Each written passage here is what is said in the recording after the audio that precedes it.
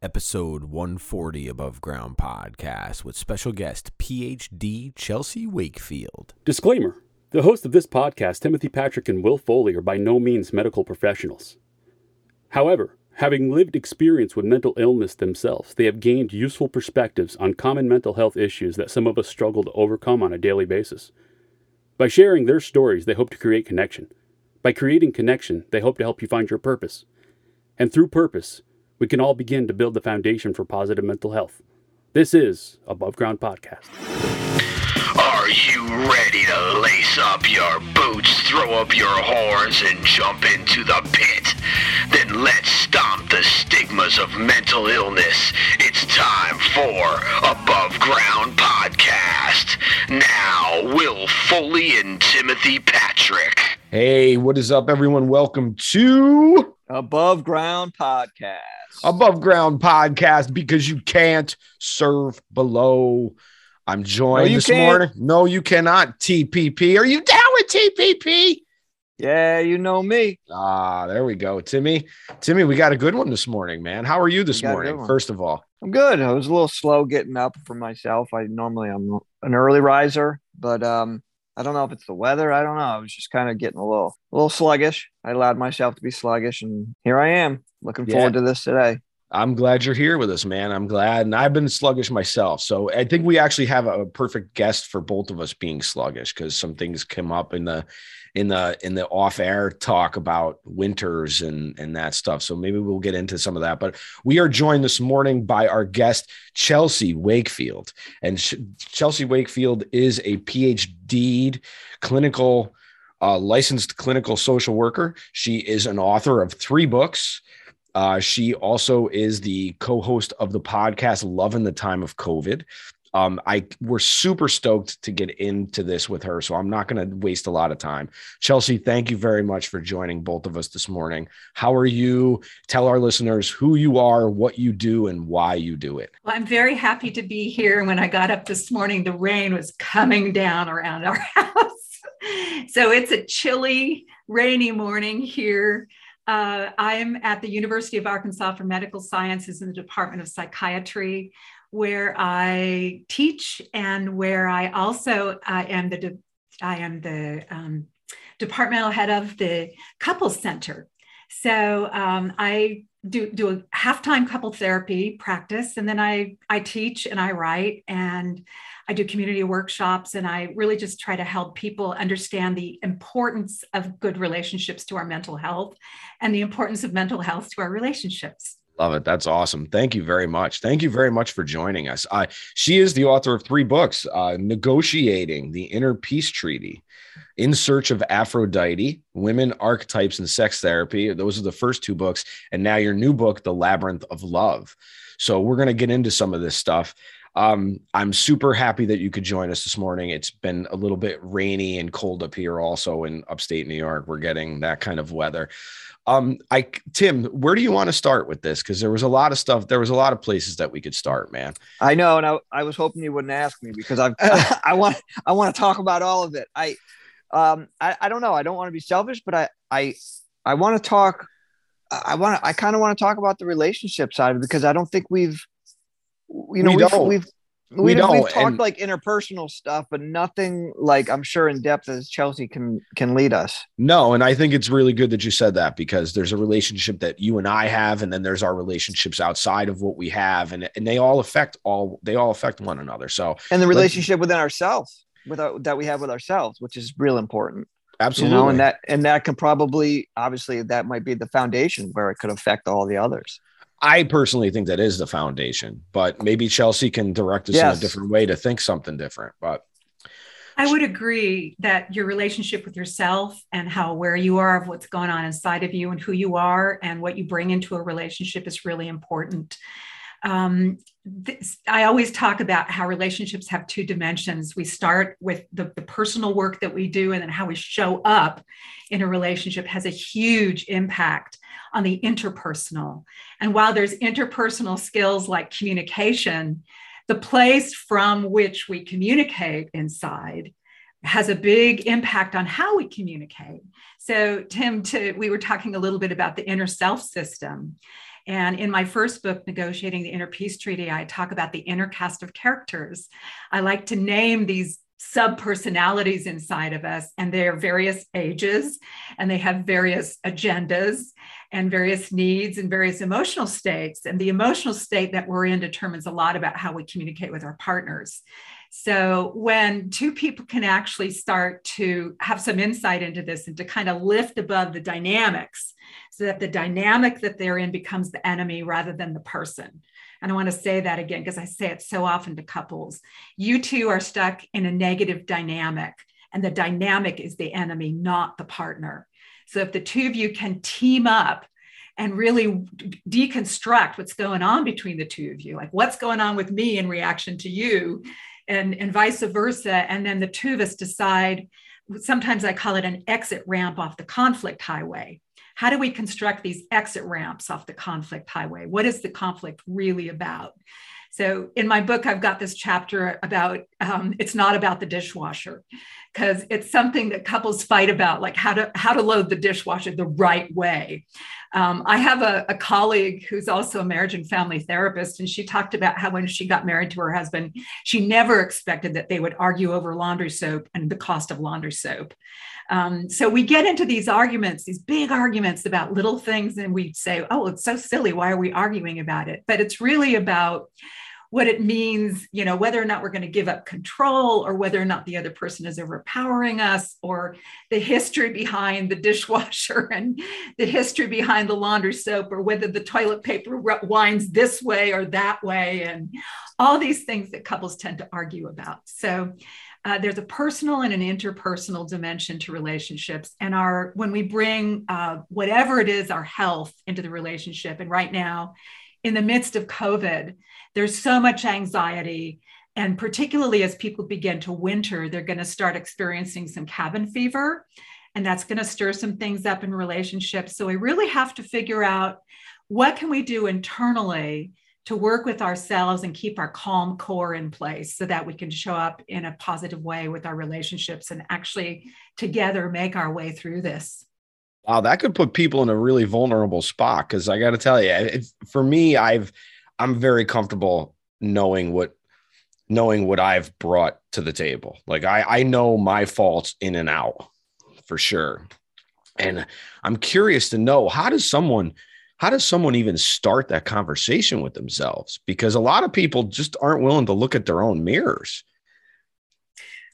Well, I think that you have to have a why. I think the why in life is incredibly important. And you guys talk a lot about purpose. So the why is like, what do you really want to create in this experience of being in a relationship? What do you want to experience and express?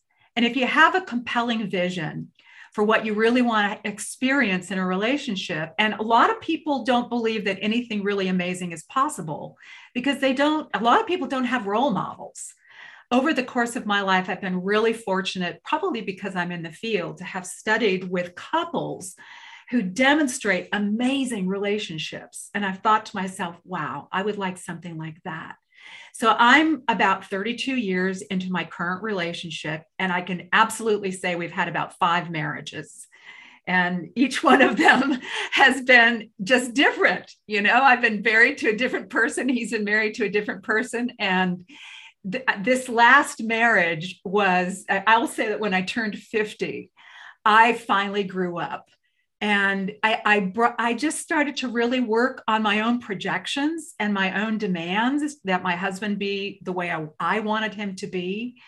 And I started to invite him into a different kind of relationship. And as I did that, he responded differently. And in the light of my increased love, acceptance, and mercy and compassion for just him being a human and me being a human, which is part of what you're talking about, Will, is like, you know, we all have our areas where we struggle. And if we demand that our partners be perfect human beings, we're never going to reach the possibility of what that relationship can be. Part of the book, The Labyrinth of Love, I talk about the 6 love capacities. And so we're actually in the topic of the 5th love capacity, which is compassion, we have to have compassion for ourselves and compassion for another person, so that we don't demand that they be perfect all the time, but that, it's like when the boat starts rocking, we don't start, fighting with the rocking of the boat and capsize the boat, that we can sort of find our own center when our partner is spinning. And then, again, wait, center, be merciful and compassionate, and not expect that people be who we want them to be. People are who they are. And there's no perfect human beings. So we recovery skills are actually really important in relationships. And while we can bring the best of what we can be, we need to make an allowance for our partner's particularities. My husband has a little streak of obsessive compulsive disorder.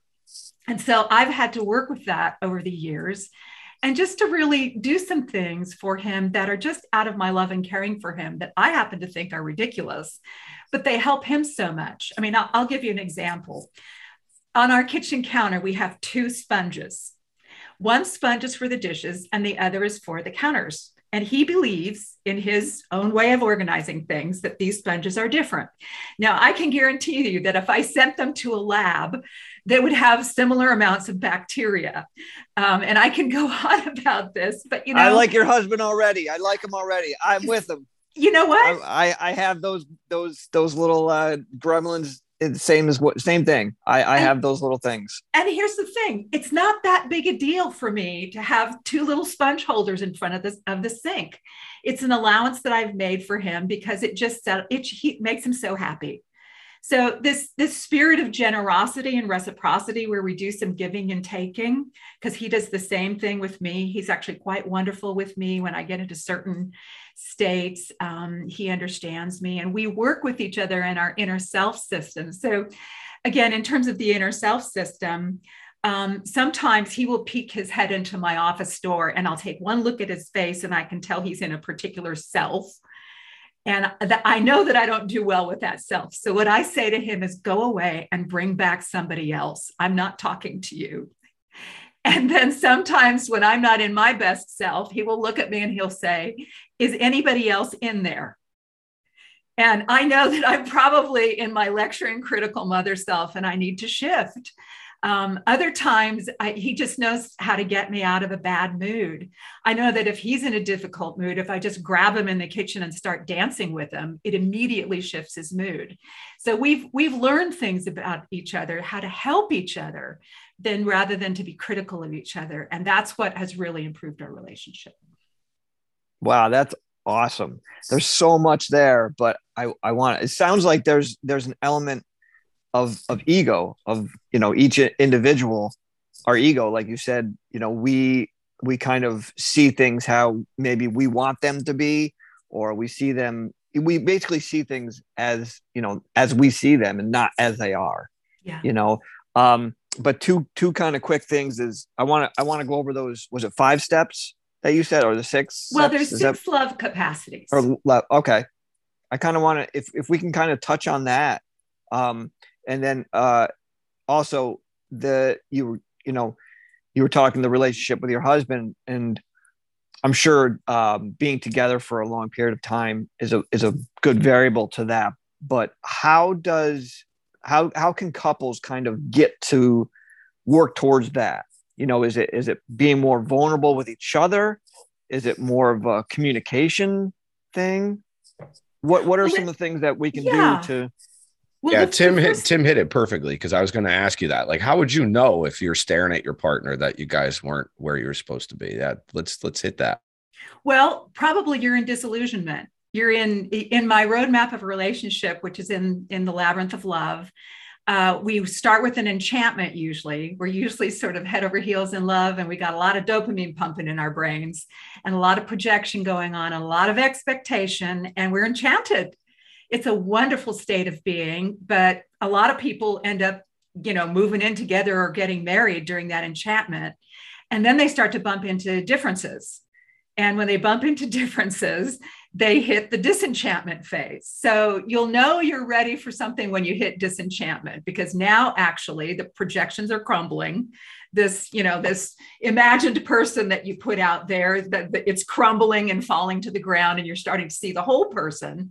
in all their, difficulties and warts and things that really grate you the wrong way that you didn't necessarily see when you were enchanted. So that's the beginning of the real relationship.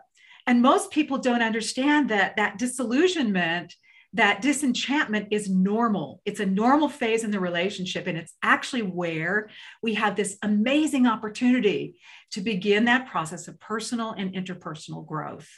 And so let me talk a little bit about the 6 love capacities, because the first one is commitment.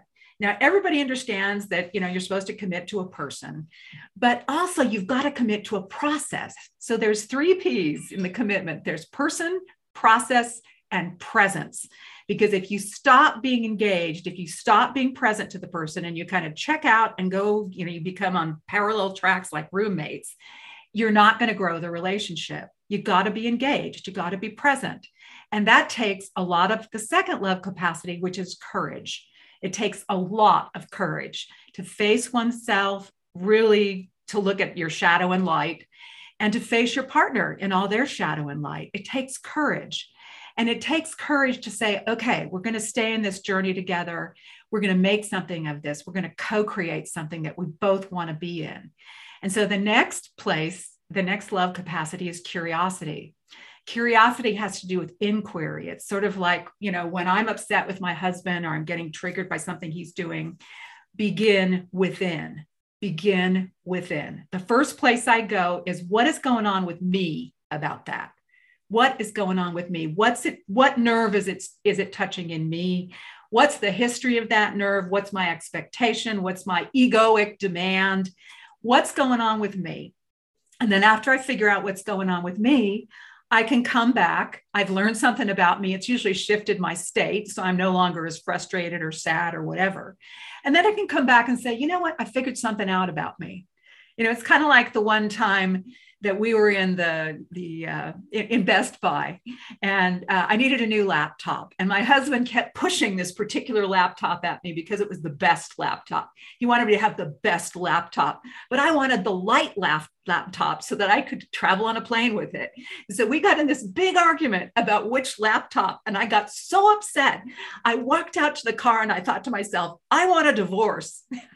And so I went home. He came out and he said, what's wrong with you? And I said, I have no idea. Just let me kind of reflect on it and I'll report back to you in the morning. So in the morning, I figured out an incident with my father where I had wanted a particular coat in junior high. And he had gone out and bought me the best coat instead, not the coat I wanted. It was like this big fluffy Sunday coat.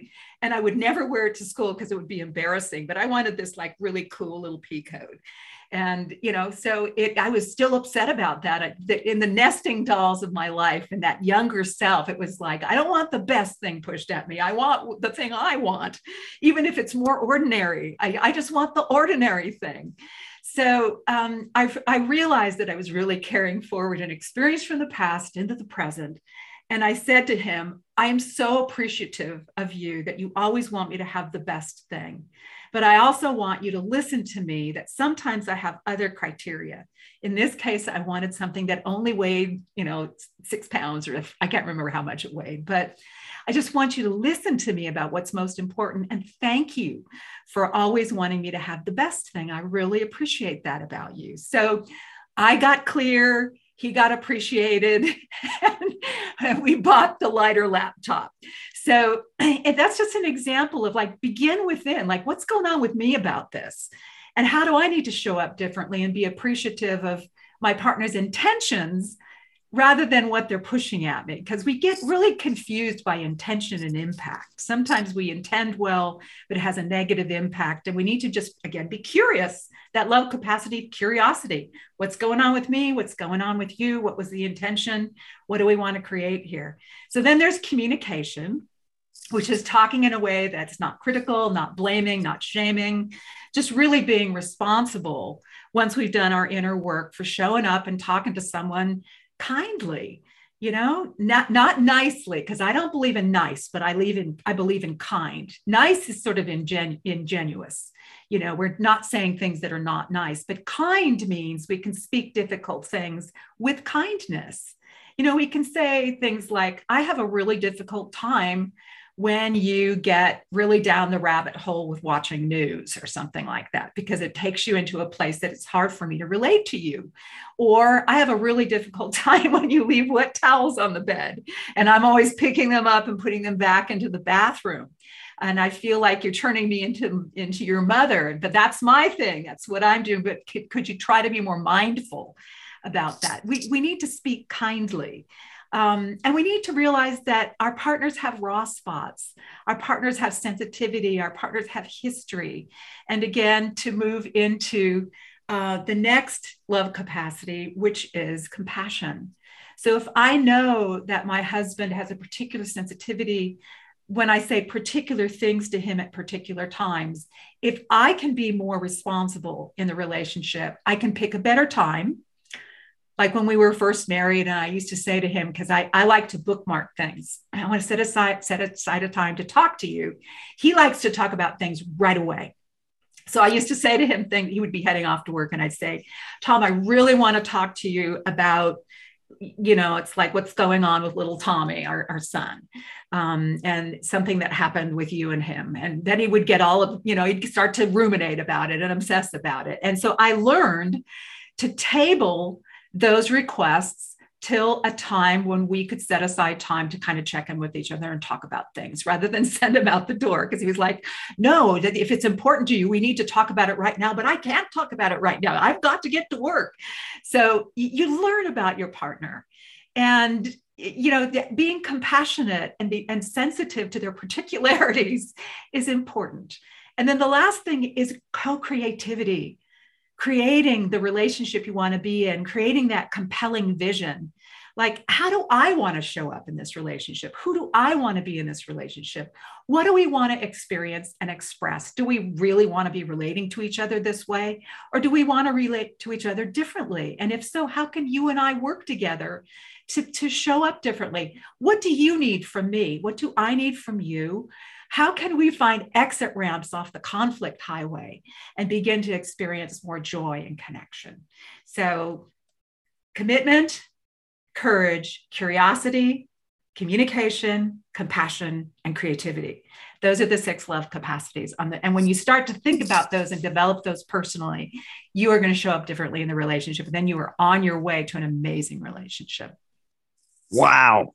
Those are fantastic. I got to ask though, I think you were in curiosity when you were talking about the incident at Best Buy with your husband.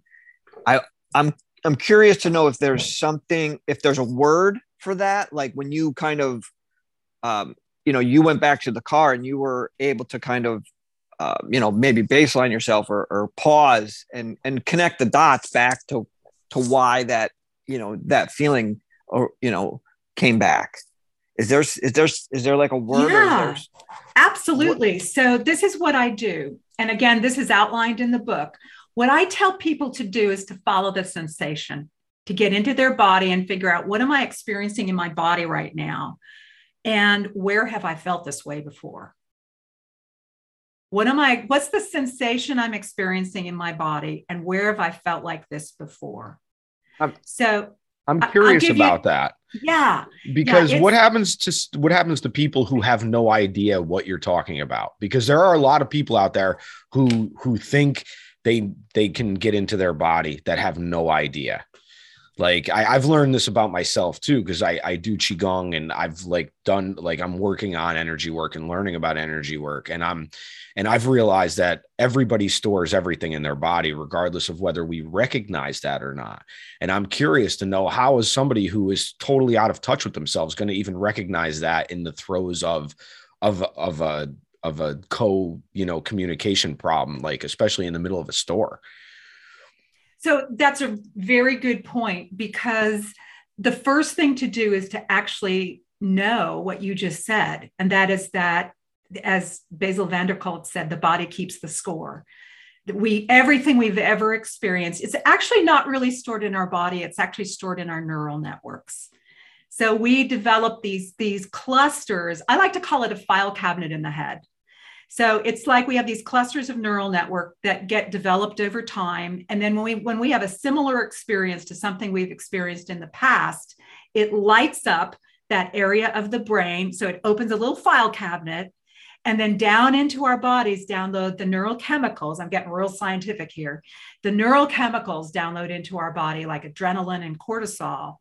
And then it opens up the pathway of those memories. So memories are actually state dependent. And they're like records in your jukebox. Then they're like those records in your limbic jukebox that I call it, that just drop because those grooves are so ingrained that you can't skip the needle over them. It's such a great metaphor, because it is just like that. And so once that record drops, you're going to play the record. So then we're in a story, and we are convinced of our stories. The story that we're in, we think it's true. And we look through the lens. That's what you were saying earlier, Tim. We look through the lens of the story we're in. Who am I in this story? Who are you in this story? How does this story go? Where does it end?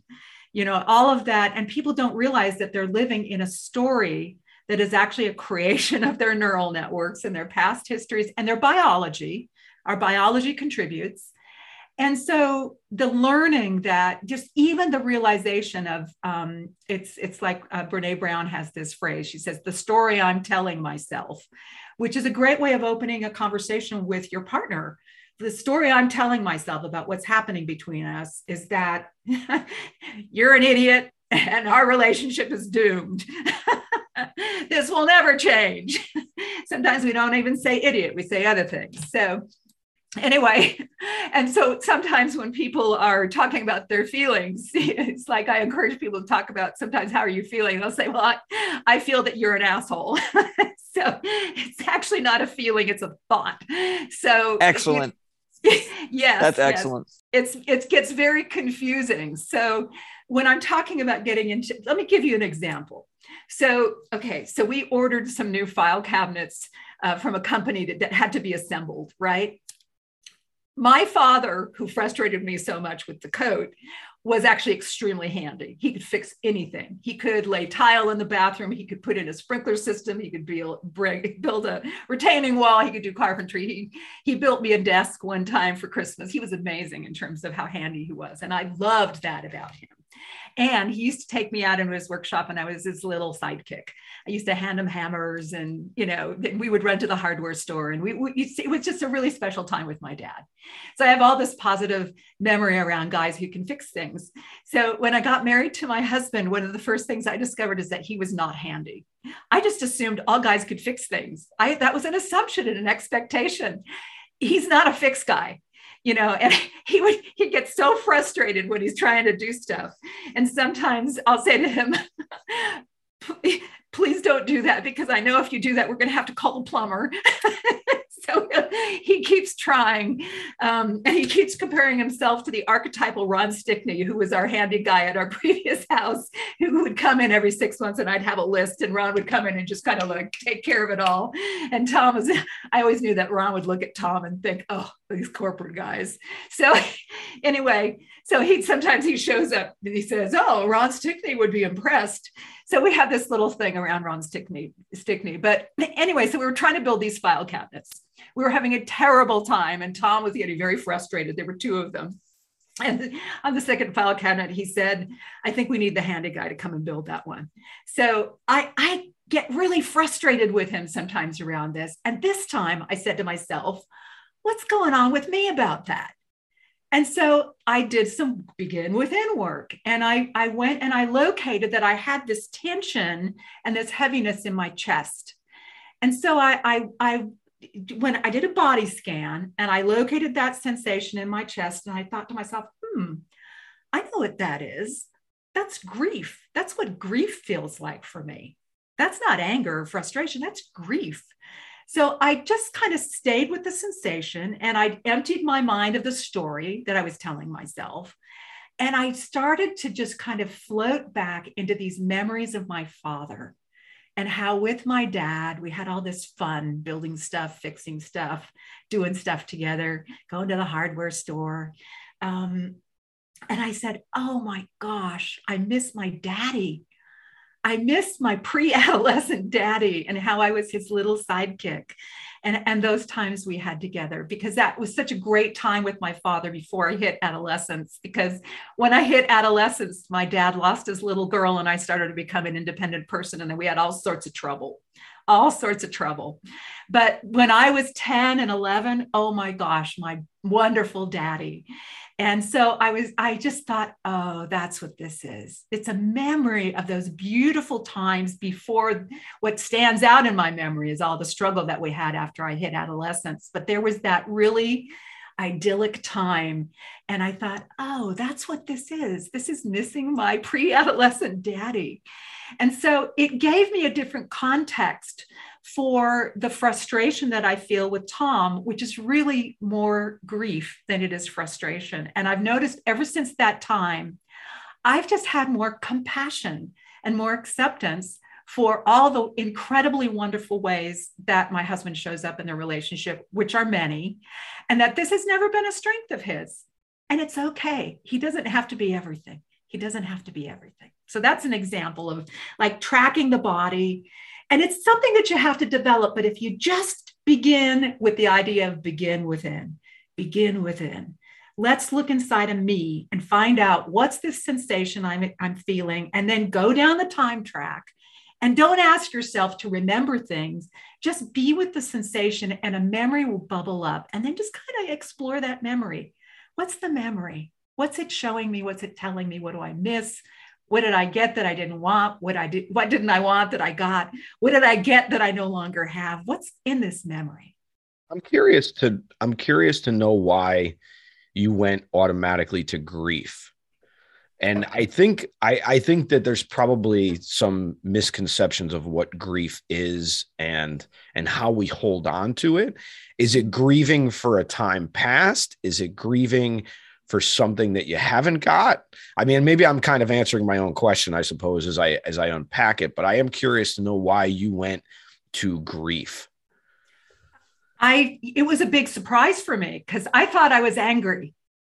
But, what's interesting about anger is actually a secondary emotion. It's a secondary emotion. And underneath the anger is often sadness or fear. And so I wasn't saying, oh, I'm angry, I'm going to go look for what's underneath it. I was just in the sensation. And what I know about myself, because I remember after my mother died, that I had this really heavy feeling in my chest for a long time while I was grieving for the loss of my mother.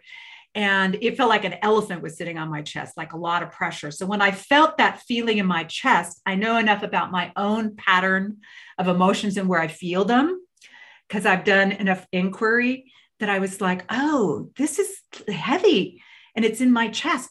And then I know that's grief for me. Now, different people feel grief in different places in their body. They feel anxiety in different places in their body. They feel fear. They feel sadness. People have a profile of where they feel emotions. And the reason we call them feelings is because they're sensations. We feel them. And then we put a label on them and we tell a story about them. But what's really important is to be able to name the feelings. And then something I'm sure you guys have talked about, it's like, how do you soothe yourself when you're going through a feeling, a difficult feeling? How do you settle yourself down? So there's a variety of things, and we don't have time to go into them, but I'm sure that you can reference other podcasts that you've talked about with people. How do you self-soothe? How do you settle yourself down? Yeah, we've talked about that quite a bit, just because I think that's one thing that we do try to do on here is provide some tools and tips for people to, because it's, you always hear of these things, but very rarely do you hear of, okay, well, how do I get to that point? How do I accomplish this? Yes. Something that you just said, it really struck me. It was the whole fear and grieving, like how I don't even know how I can put this. Is there a way to, let me say this. is it best to feel that feeling, maybe identify it as grief, and then to not put a label on it, maybe to not even like you can kind of accept it as this is what I think it is, but instead maybe like don't judge it or label it. Does judging or label it make it worse? That would be a better. That's an interesting something to think about, because I think that there are times when just feeling a feeling or a sensation, and then what's interesting about these things is they come in waves. So if we can just breathe into them instead of resisting them or trying to discharge them quickly through all the ways that we do in life that makes life worse, just to like breathe into it. I actually think that movement is super important. And one of the things, I think walking is highly underrated because it's bilateral. We're moving both sides of the body, both sides of the brain. My husband and I, we try to take a walk every day in COVID because this feeling of cabin fever, particularly in the winter, I don't care how cold it is. Last winter, I got us hats. We just bundle up and we go. And, it really helps to, get people out. I also think like in family life, what I recommend that the families do is they have dance breaks. It's like especially if you have kids, like get yourself a playlist and get everybody like just 5 minutes of wild dancing. Take a dance break. When we were raising, we have the one child, Tom and I, we have Tommy, and Tom has a couple of girls from his previous marriage who were grown when we got married, and or almost grown, not totally, but almost. And our son will say that he has memories of us tangoing up and down the hall past the kitchen door, because we just find that, like, again, as I said, if I just grab him and start dancing with him in the kitchen, it'll shift his state. If he's anxious and I start dancing with him, he's better. I love that when you said that.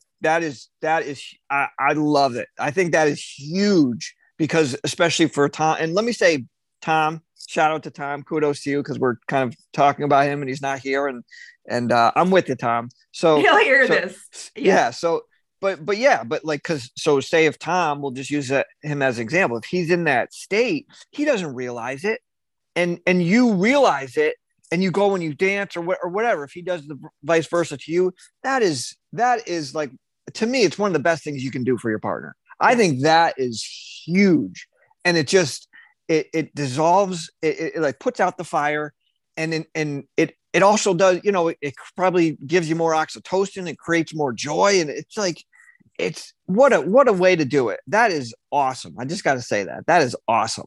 So, and to have your son to have those memories of, oh, you guys were waltzing, like, and then maybe someday he could meet a woman and do that with her, and to have that kind of that positive memory, as something that is it's priceless. You can't put a price on that. Yeah.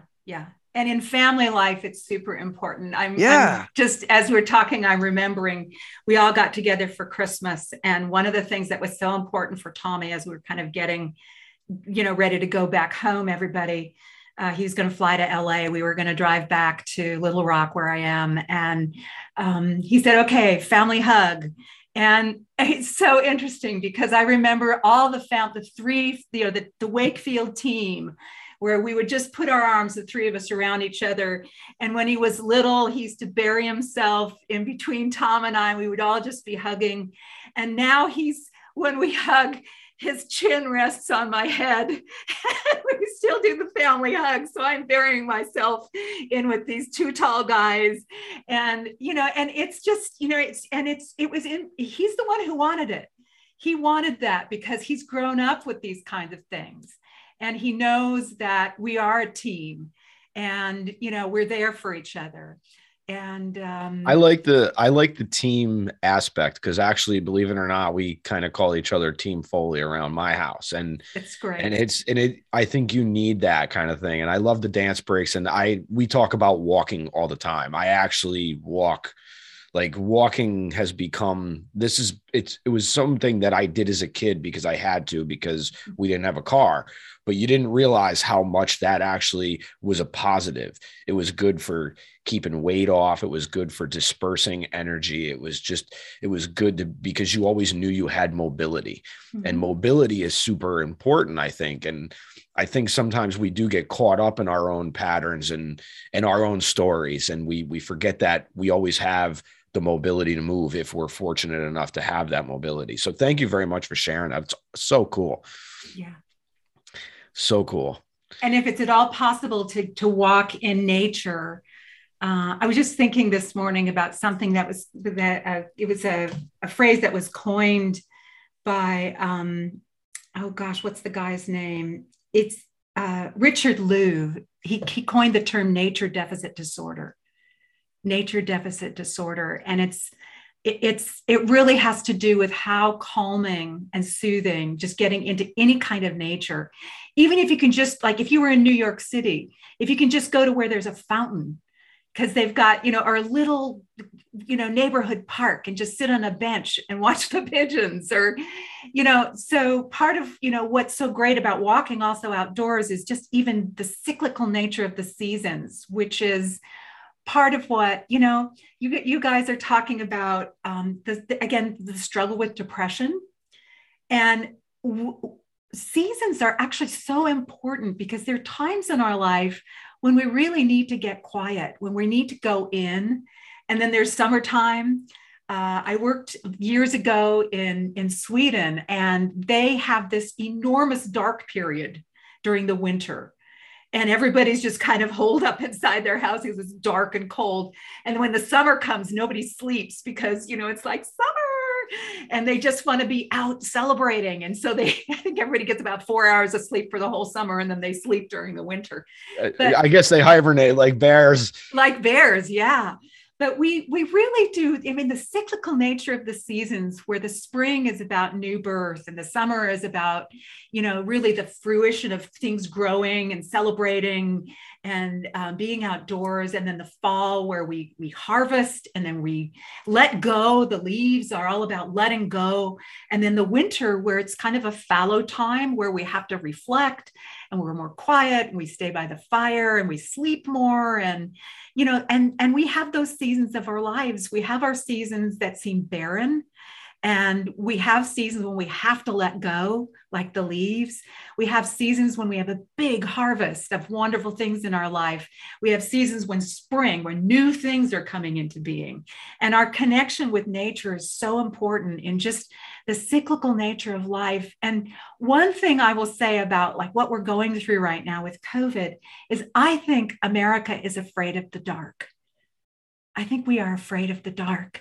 We're afraid of seasons where things are difficult and where we've got to, kind of like, what is the lesson of what we're learning? I think one of the lessons that we're learning is that we're not just individual units, that we are living in a worldwide web, that we really are. We really are. What we do impacts each other. And we've got to, we can't, this individualistic thing that we have, it's swung too wide, the pendulum, it's too wide. And it's not just one party, but it's also, and again, I'm a Jungian oriented practitioner. So I'm really into individuation and us being individuals. But I'm really aware that we are individuated in connection with each other, and what we do and who we are impacts. It impacts our relationships, our families, our communities. Well said. Yeah. So we are individuals. We're unique, and that's important for us to discover our uniqueness. But part of that is what is our gift to the world? What is our gift to the world? And how do we in community be more whole? I wonder, are we afraid? I know fear is a huge thing, but are we afraid of really realizing that we are greater? We're all here for a purpose. Like, we kind of got into this off air about religiosity, I will call it, because of the things that I personally believe. But I wonder if we just become so afraid of figuring out that a lot of the things that we've been taught or told aren't necessarily the truth, or there's another way of thinking about them. And maybe like, and how our indoctrination into all of these systems throughout the years. And I'm not trying to blame anything, because like you said, we are individuals, but we are part of a greater connected web, which I completely believe. And I believe that we're all affecting the thing immediately and exponentially. And we don't necessarily have the ability to, a lot of people aren't willing to do this kind of work. Mm-hmm. And I think that is essentially what I think we all need. So how do we get to that point of getting over our fear? And can we get over our fear? Fear is a very powerful thing. It's very powerful. It's riveting. And a lot of things are sold by fear. I think that we're caught up in a lot of fear right now, a lot of anxiety. And unfortunately, I think it's mostly it's being pumped up and promoted by the news media on every side, because fear is compelling. But I also think that there really is a groundswell. It's almost like an understream of people who are wanting to live from a different place. And they're not as visible, but I meet them all the time. And I even meet them in people who've never thought about these kinds of questions. So one of the things that happens is when we get into enough pain and enough loss, we have to actually start asking deeper questions. We're forced to ask deeper questions when we're in pain and loss. Part of what started me on, my own journey of self-realization and human potential when I was in my 20s is because I did have such a difficult teenage time. I really struggled a lot in my teenage years, and I started college and then I dropped out. And then I had a lot of difficulties in my late teens and early 20s. And I wanted to know, how does one get peaceful? How does one get happy? How does one get whole? How does one have good relationships? It's like, why does everything keep falling apart? Why can't I make things come together? So just, when you're in enough pain, you start to ask different questions, but hopefully, I think people are ultimately in search of some form of solid ground or security. And one of the things that I try to convey to people, regardless of what your religious orientation is if you get quiet enough, there really is an inner compass. There is a still small voice within you. And looking within you doesn't necessarily have to be terrifying. For a lot of people, they're like, oh my gosh, if I look in, I'm going to see awful things. But you can kind of titrate that. You can do little bits at a time of inner work. And you can get accustomed to the rewards of inner work. Once you hit that turnaround where you were like, oh, I'm in less pain. Oh, things are going better. Oh, that was hard to face, but now, wow, something's opened up. I have so much more energy now for my life and creativity when I used to just be struggling with how to get through the day. You start to get those rewards, and you need some help initially. Need the help of a good therapist or a good coach, or, sometimes for some people, actually getting involved with the structure of a religious organization can be very helpful for them. But we need to be really careful that we're not just totally absorbing the stories and the values and the groupthink of organizations that we get involved with, because all organizations have shadow and light. All organizations have light sides and dark sides. And as soon as you realize that, then, I've gone through situations in my life where I really idealized certain groups. And then I discovered things about people in the group or whatever. And I was so shattered because I thought, oh, this is such a wonderful thing. And then I bumped into something highly imperfect. And I've come to realize that it's kind of like my projection of looking for an ideal parent out there. As if there's an ideal father, an ideal mother, and that might be an organization or whatever. But that, I really, over my years of personal work and contemplative work and therapy, lots of therapy, have learned that I can really center in myself. And there's an interesting little door on the inside. Carl Jung used to call it the capital S self as opposed to the little s self. So the little s self is our ego identity. It's the stories we tell about ourselves. It's the formation of all our history and what we've come to believe that may or may not be true. But the capital S self is really that core. And that is the core where there's a little door into the transcendent. there's a door into universal truths, and people have different names for these universal truths. Sometimes they get very attached to the names and the formulas, but really, and you can call it meditation, contemplation, prayer, journey work, sweat lodge. You can call it whatever you want to call it. But the quietude, that calm core inside, is really what we each need to seek. And I think that we are being asked to do that right now. It's like, it's traumatic what we're going through because our worldview is being shattered. And that's the definition of trauma. When your worldview is shattered and suddenly you feel incredibly unsafe, that's what trauma is. And so when we experience our world being shattered, we've got to get really quiet and start to settle in and find that incredible storehouse of inner resource that we all have. And when you find that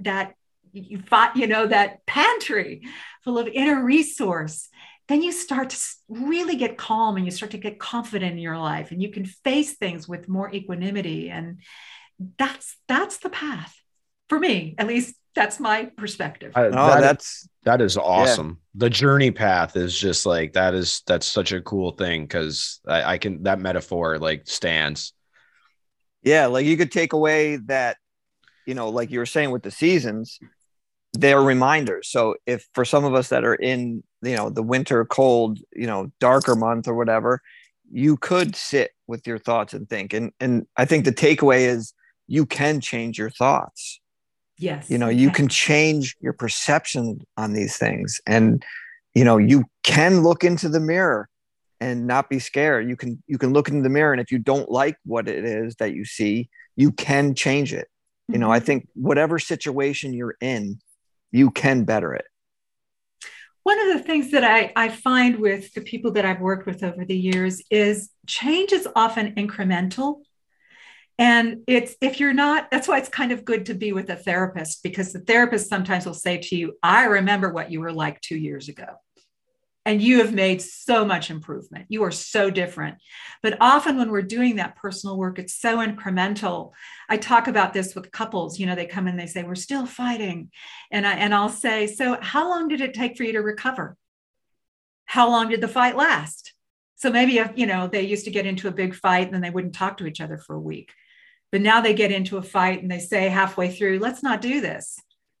Let's do something different. Let's quiet down and figure out what's going on with us. And so they part, they get calm, and the next day they get back and have a conversation about it. That's growth. That's tremendous growth. Yeah. And I think maybe people don't realize, like you said, it's incrementally. People don't realize that, I'm going to a therapist and she's worked with me, and it's like, well, yeah, and that image of, it's been 3 months, we should be able to do this. We should be able to, this is where we should be. It's like, no, like one step at a time, one day at a time. And if it's 1 hour at a time, then it's 1 hour at a time. That's so true. And, these patterns that we're in, they've taken us a lifetime to develop. And sometimes we're actually inheriting patterns from our parents and our parents' parents. So, there is an intergenerational thing that goes on in terms of like the ethos, the environment that we grow up with and what we absorb. And so it can take a while to turn these things around, but that's what, again, not to get too scientific, but neuroplasticity, it means that you can rewire your brain. And the first time you have a different kind of an experience, it's like one little neuron. And then you have it again, and now it's 10 neurons. And then it's 100, and then it's 1,000. And then, it keeps growing exponentially. And when it's like, I like the metaphor of the train track. It's kind of like an experience happens, and then there's a switching mechanism. And we used to go this way to the left, off into, yelling, screaming, crying, whatever we did, withdrawing, breaking up, quitting jobs, whatever we did. And now we're going to go off to the right. And in the right, we head off down this track, and we ask ourselves, I wonder what's going on with me. How can I self-soothe? Maybe I'm projecting something. Maybe I should find out what this person's intentions were. Maybe I'm in an old story from when I was 10 years old. So, that fork in the road is something that, we learn to take a different track. Wow. Nicely said. Wow. I love it. Wow. I love it. I wanted to ask this because I have a little bit of confusion around this. And And because you are trained in the Jungian way, I wanted to know, and maybe some of our listeners are more versed at this than I am. What exactly is the shadow? Is it the stories? Is it the self that we created from these stories? I'm always been a little bit confused by his view of the shadow, because I was thinking the shadow was something maybe different than. Tell me a little bit about what you thought, because this is such an important question, and I definitely will answer it. What did you think? Well, from what I've read, and I'm not very versed on Jung because there's so much depthness to it. He's pretty deep. Yeah, he's pretty deep. And I just always thought that the shadow was those parts of us that we were afraid to look at, afraid to accept, and the stories that come with those, and that the shadow is something to be embraced, because we have to embrace our shadow, because those are the stories that actually have created the person that we've become. And then the only way that we can overcome the person we've become is to look at that person and to do the self-work. Confront it. Yeah. So there's some truth in what you're saying, in that usually the shadows, I'm going to talk from a purely Jungian perspective. In the purest form, the shadow is unconscious. It's something that we have either disowned so much that we're no longer aware of it, or I like to talk about it as the things that lie in the seedbed of the psyche. This is another dimension. It's really important. We have possibilities in the seedbed of the psyche that have yet to be developed. They haven't been watered and cultivated. So shadow can also be bright shadow. And we tend to project bright shadow onto the people we idealize. And we project onto them, and then we think, oh, that's so awesome how they can, they're so successful, or they're so gracious, or they're so patient, or they're so talented and creative. And there's, along with that is almost an assumption of I could never be that. And sometimes we'll even marry people who carry our bright shadow. Oh, that person is so brave and entrepreneurial, but I would never dare doing with them. I can actually have the adventure of being entrepreneurial, or, it's whatever it is. And what it is an uncultivated seed in our own psyche that we can develop. So when we idealize movie stars and sports figures and things of that sort, they're carrying something of the archetype of the hero or the tremendously creative person that lives in us, but is uncultivated. So that's bright shadow. Okay. Now, if we think about negative shadow, dark shadow, these are the things that we disown. And yes, they're things that we typically don't like about ourselves, or they could be things that our families didn't like about us. So let's say that you were growing up in a family of atheists. And I actually write about this in Negotiating the Inner Peace Treaty. There's this little mystic who's growing up in a family of atheists. And every time she talks about something transcendent, her mother's like, get rid of this, shut that stuff down. We don't want to hear about that in this house. We don't do that stuff. And so she grows up, kind of hiding her curiosity about spirituality. She puts books in her locker at school because she wants to read about world spiritual views, but she doesn't want to take it home because her mother will get mad. And so that's, that is something that she could have disowned. She could have said, I have an innate curiosity about the transcendent, but I just won't pay any attention to it because it doesn't belong in this family. And then that would have fallen into shadow. In this particular instance, she just kind of hid it from her mother. She hid that dimension of herself.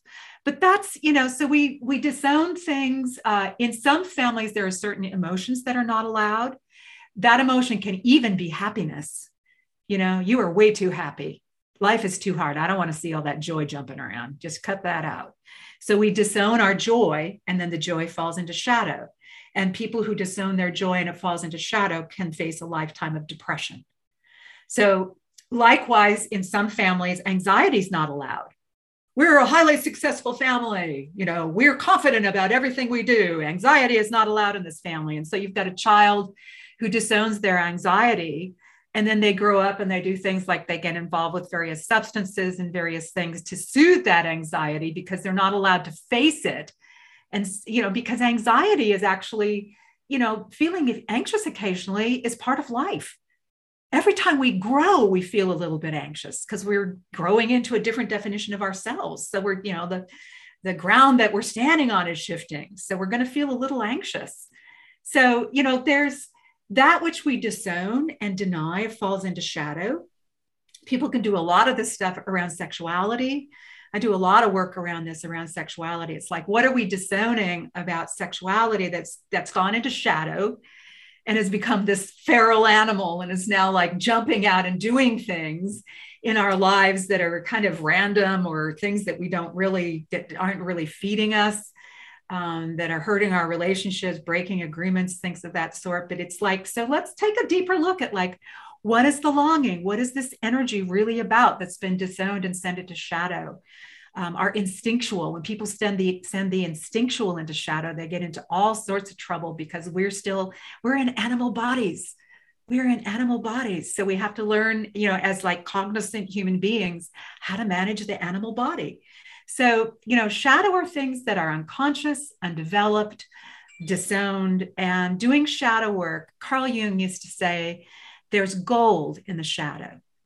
There's gold in the shadow, and we have to discover what the gold is. So often, years ago, I had a therapist. He had a wonderful metaphor. I was working with him, and I said, well, I just don't want to talk about that. I don't want to think about that. He said, well, that's fine, Chelsea, but here's how that is. It's kind of like putting your stapler and your tape in a particular drawer in your desk and then nailing the drawer shut. And you can say to yourself, I can work without staplers and tape. I don't need staplers and tape, but your life will be a lot more difficult. So if you open the door and you figure out what else is in the drawer with the staplers and the tape, then you've got some tools in addition to whatever that stuff was. And that can be faced. And part of my job here is to help you face that stuff. So again, we can cut parts of ourselves off, but, amputate parts of ourselves, but then we're, without arms, legs, hands, etc. So wow. To me, that's more about shadow. I didn't realize the light side of the shadow. I always, the shadow to me was this alter ego that, was its own entity, but it was associated with the darkness and mostly negative. So that was a treat. Thank you for that. Yeah. And the darkness and the negative, again, if we really trust that there's something in there, something creative, some element of that needs to be reintegrated into the life, that will actually make the life more whole and more full. But, usually that kind of work needs to be facilitated by somebody who can hold what looks kind of ugly, mm-hmm. and either to restory it or to redirect it into a creative, integrative outlet rather than a destructive outlet. Because again, even part of people who become deeply involved in drugs is they're looking for the transcendent. They're looking to ease the pain. And drugs temporarily will take you into transcendence.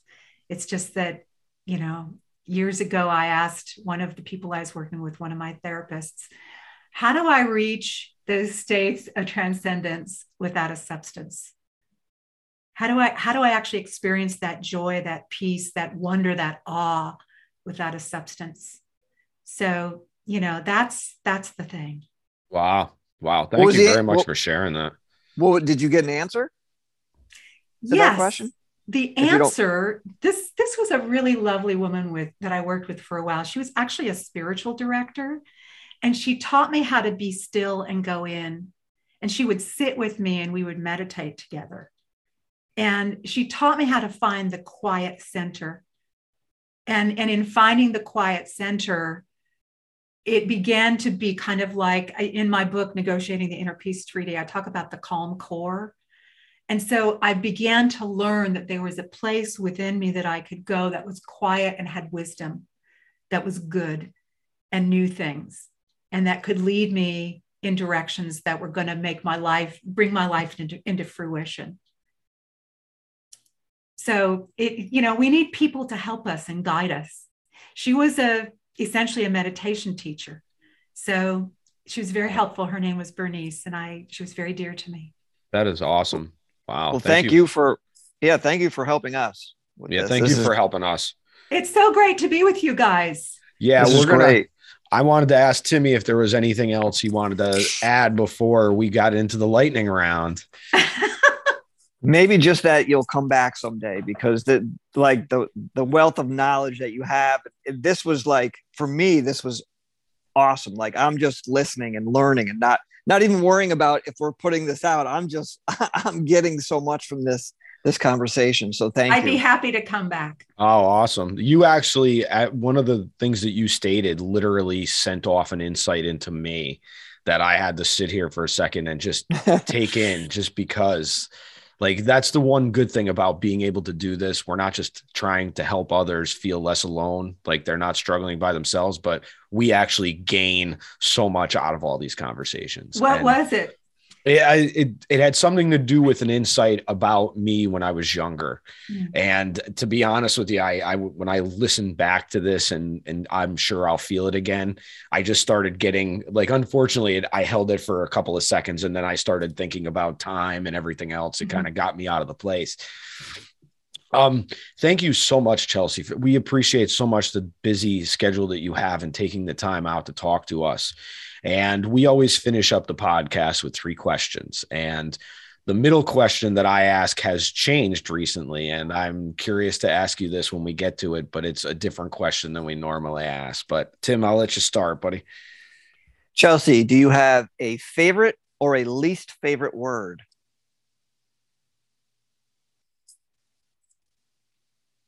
I think my favorite word is growth. And I think my least favorite word is impossible. I like it. Wow. That's the first for both impossible. Of them, I think. Yeah. I think growth might be the first, isn't it? Or no? Yeah, it might be the first, because that's the first time that's the kind of struck me as that, because amazingly, for all the people we've talked to from all these different parts, it's amazing that nobody has said growth. And I kind of found that for you, that I thought that was, I have to ask you this, because this is not the next question, but are you familiar with Jim Rohn? I am. Okay, I've actually seen him speak. Oh, you have? Because I when you talked about the seasons of your life and things, that's all I kept hearing. Because I've become a student of his over recent years, and I have a bunch of his audio programs on my phone, and I just love the way he talked and just how he captured emotion and how he described things, and just how he was able to put words and actions together. And he was a big possibility guy. Yes, he was. Absolutely. And he had another thing that actually has really helped me over the years. And I just thought of it recently. He was saying, if there's something that you want, ask. He used to say that. Ask. That's my hardest. That's the biggest obstacle that I have. I'm afraid to ask. I'm afraid to hear no sometimes. And and I don't know why that happened, but it has, but I'm working on that. So that's okay. So that leads us to the next question, which has really changed and just become this jazz-like question, because I like to improvise this, but I want to know, what is your definition of courage? Courage, my definition of courage is where you reach for something because what you're reaching for is more important than the fear that you feel. So you're reaching for, there's like some sort of something on the other side of your fear, and you're reaching for that. And it's more important than the fear you feel. To me, that's courage. And I also think courage is like going to the gym. I think you build it as you exercise it. I love it. Wow. Thank you so much for that. Wow. That was worth the price of admission right there. Yeah, that's a zinger, man. That'll smack you in the face. So the last question, if there was something that you could do or that you would like to see done for mental health as a whole without any kind of restraint, what would it be? I would really, really like to disseminate more information about to have positive, fulfilling, meaningful relationships. Because I think that we grow in relationship, and I think that we don't have a lot of role models. And I think this would change the world. Can I ask, I wanted to kind of piggyback on that, because you kind of got me thinking about something. Is this possible of why we're having such a hard time right now in this world, trusting science and trusting others? Do you think that our relation to relationship has been detrimentally affected by just the goings on? I know that's a multi-layered question and it could probably be an hour in itself, but Well, it just yes. kind of just led me to that. Because you wonder why we don't trust each other. We don't trust what we're told. We're not, you know what I mean? So I'm kind of curious if there's a synopsis of that. All right. So here's my briefest possible answer about something we could definitely talk about for an hour, is that particularly in the West, we're extremely head oriented. We're interested in information, in proof, in concrete things, that which, but we don't think a lot about heart. So somebody once said that the longest journey in the world is between the head and the heart. And to the degree that we're not consulting our hearts, we are going to get stuck in arguing over thoughts about information and whether information is true or false. But it's like, what's the relevance of the information if it's not linked into community and relationship? So that's my very brief response to that. Wow. Yeah, that I don't want to go any deeper into it because we could sit here for another hour, because that was so awesome, because there's so many layers to that. Chelsea, thank you so much for taking time and connecting with us. It's been amazing to have you on, and you have an open invitation after the book comes out, because the third book is not out yet. It's out. Okay. It is out. Okay. Yeah, it came out in the summer. So okay. Get a hold of it and we can talk about it. We will. We definitely will. If your listeners have questions about the book, have them send them in to you, and then we'll talk to the questions. Awesome. Let's do it. You heard it here. That's a great idea. Will's going to put a bunch of links for the books and all your stuff along with the episode. People how they can look you up, because I'll tell you, for anyone listening, if they want to, better relationship, this is the woman to speak to, and this is the woman to check out, for sure. This is great stuff. Thank you. Well, I really enjoyed the morning with you two, and I look forward to a future conversation. Awesome. Thank you so much, Chelsea. May you have a great day. May the force be with you. All right, you too. Bye-bye. Bye. Be well. Be safe. Be above.